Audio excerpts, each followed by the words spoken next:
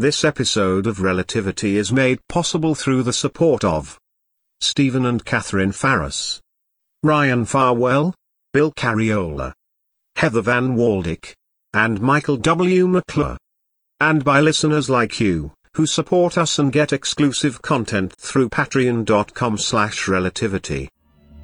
Relativity.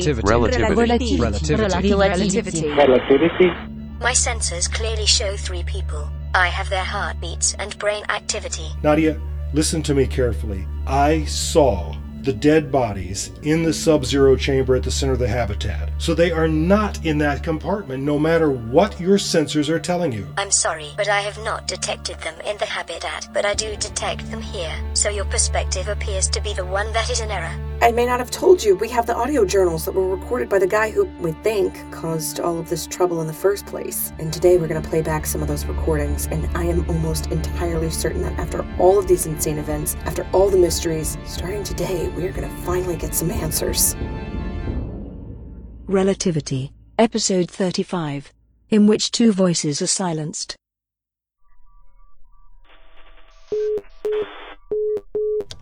Boss, we were just about to call you. I'm on my way in, Marcus. What's the situation there? We got Dr. Mason all the way down to engineering. Any problems with that? We had, I will hear all about them later, but you did get him through. We did. Then he got the environment suit and we led him back to the habitat. How long did all of it take? About 4 hours. The trip back went much more quickly than the trip down. I hope he's resting somewhere. He is. He told us that somebody had tied a hammock between 2 trees, not far from the lift to the core. He stretched out on it. Did he put the suit on already? He did. He says it was very comfortable lying there, even with the big suit on. I'm taking his word for it. What do his vital signs look like? Well, you know there's a lot of interference in the habitat, but his vital signs look pretty good. I'm pretty sure he's sound asleep. All right. I don't suppose you've been able to get any rest yourself. I put my head down for a while. Well, pack your things, because when I get there, you're going home. I'm fine. The whole team is fine. You're all going home. The hurricane has changed direction, and it's going to hit us really hard, so I want you all home safely, and next shift, safely here. Then I'll stay here too. Marcus, I have enough trouble getting Dr. Mason to follow orders. Don't start adding to my worries. No, you're the boss. It's just, ordinarily. Yeah, I know. Ordinarily, I stay on the job all day, every day, and expect everyone else to do the same. Well, yeah. I can turn over a new leaf if I want to. Yes, of course. Better believe it. See you soon.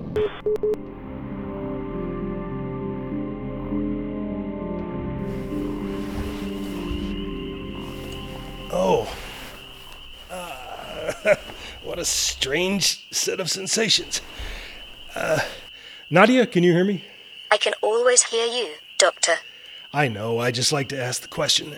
Did you sleep well, I hope? I must have. I dreamed I was in a sleeping bag under the stars in the Tillamook State Forest. A favorite place from your past? That's right.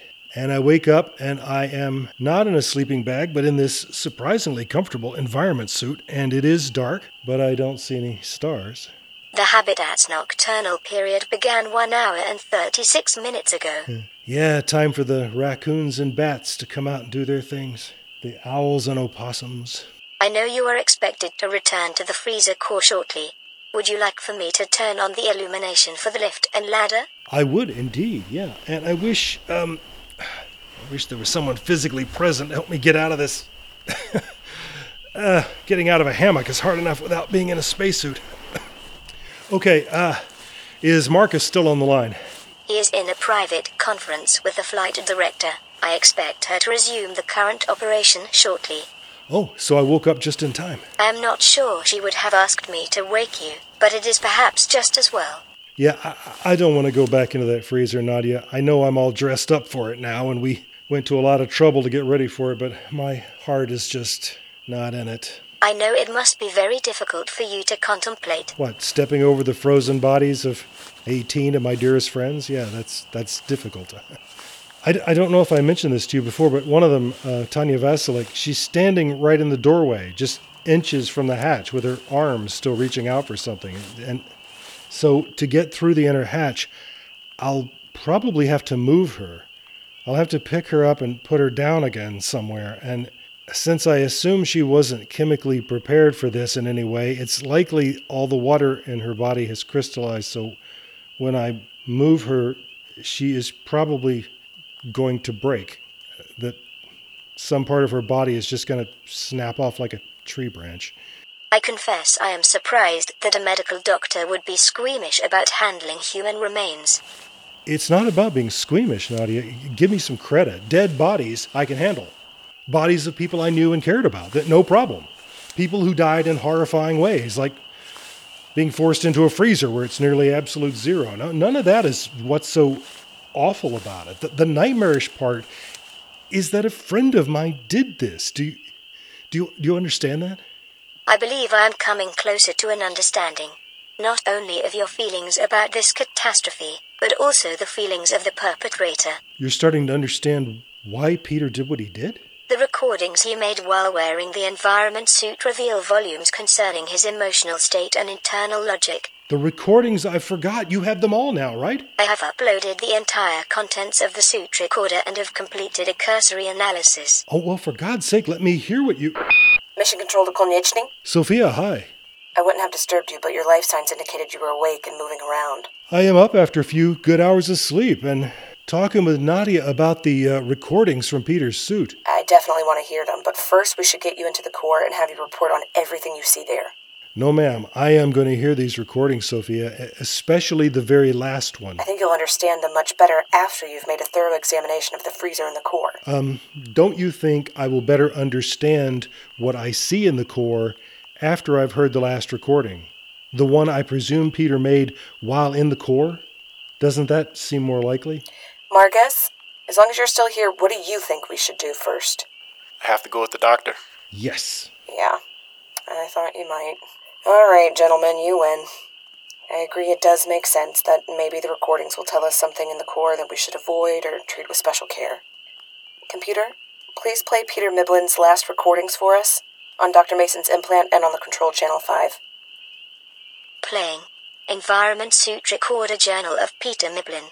Final entry. You're recording this? Yeah, I'm making a sort of memoir about one aspect of the mission. For future generations. Exactly.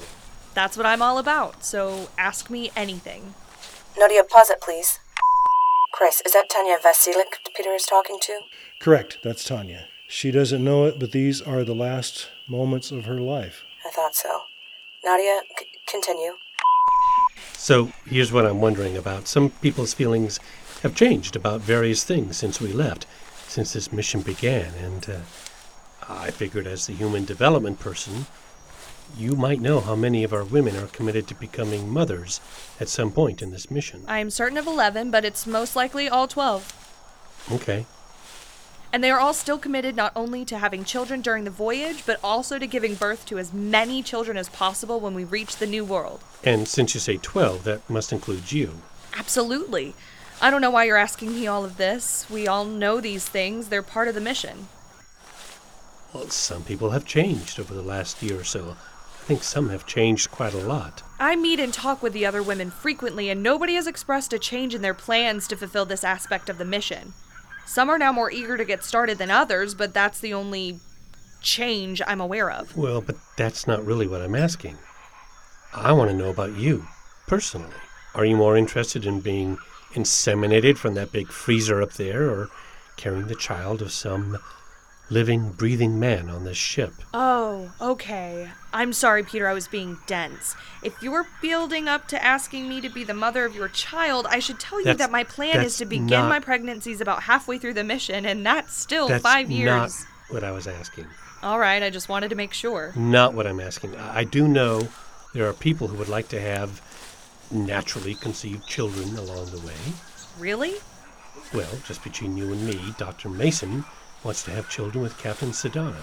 He told you that? I had to drag it out of him. And this is something she wants as well? Oh, I don't think she even knows about it. It's just sort of a daydream that Chris has. Well, I don't think that's gonna happen. She's really not interested in pairing up with anyone on this mission, and Dr. Mason, no. Can we fast forward through this part? Chris is a great guy when you get to know him. I'm sure he is. Doesn't mean the captain will want to give birth to his babies. But just to be clear, I'm not getting pregnant with any other member of the crew either. Not even 5 years from now. No, or 10, or 15. This is all public knowledge, Peter. Everyone on board has access to it. I wanted to know if your feelings have changed. I don't understand why you think they would, or why we had to walk out here to the core for us to talk about it. I'm trying to find out which of our women are looking forward to having these sperm cells implanted in them, into their bodies. I think that's pretty much all of us, Peter. It is a primary goal for the entire mission and always has been. So you plan to do that? You plan to bring into life something from this frozen bank of carefully selected cells? You keep asking me that. Do you think my answer is going to change? I keep hoping it will. I hope for it with all my heart. Peter, are you sure you're not just trying to get me to carry your baby? That's not it at all. The point is that, look, we're transplanting the human race. It's a tremendous responsibility to the future, and we have to make sure that these children, the next generation, they're all the right kind of people. The right kind of people? Yes. What the hell does that mean? I'm talking about the opportunity to start over, to undo one of the biggest errors the human race ever made. Every time I go into that freezer and I see all those rows and rows of little capsules. You've been in there? I have. What were you doing in there? I look. I go inside and I look. That's why I'm wearing this environment suit. Why I'm still carrying this helmet. I was inside the freezer just about an hour ago. You have no business being in there. Just opening and closing the hatches, you could raise the temperature. Didn't you know that? Just by... I'm going to check the gauges. They haven't changed. Temperature looks okay, but what are you doing? Taking the lift up to the ladder. Oh my God, get back down here. Come on, I need that lift too.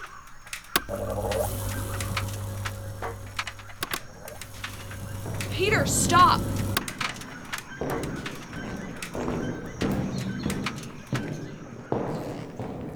Just leave it alone, Peter. Nadia, override the manual lock on the cores in her hatch. All right, Peter, stop right there. I mean it. Do not open that hatch. Don't do it. Oh my God, what have you done? I'm sorry about this, Tanya. I truly am. But you'll have to go in with everyone else. Let go of me! Let me go! No!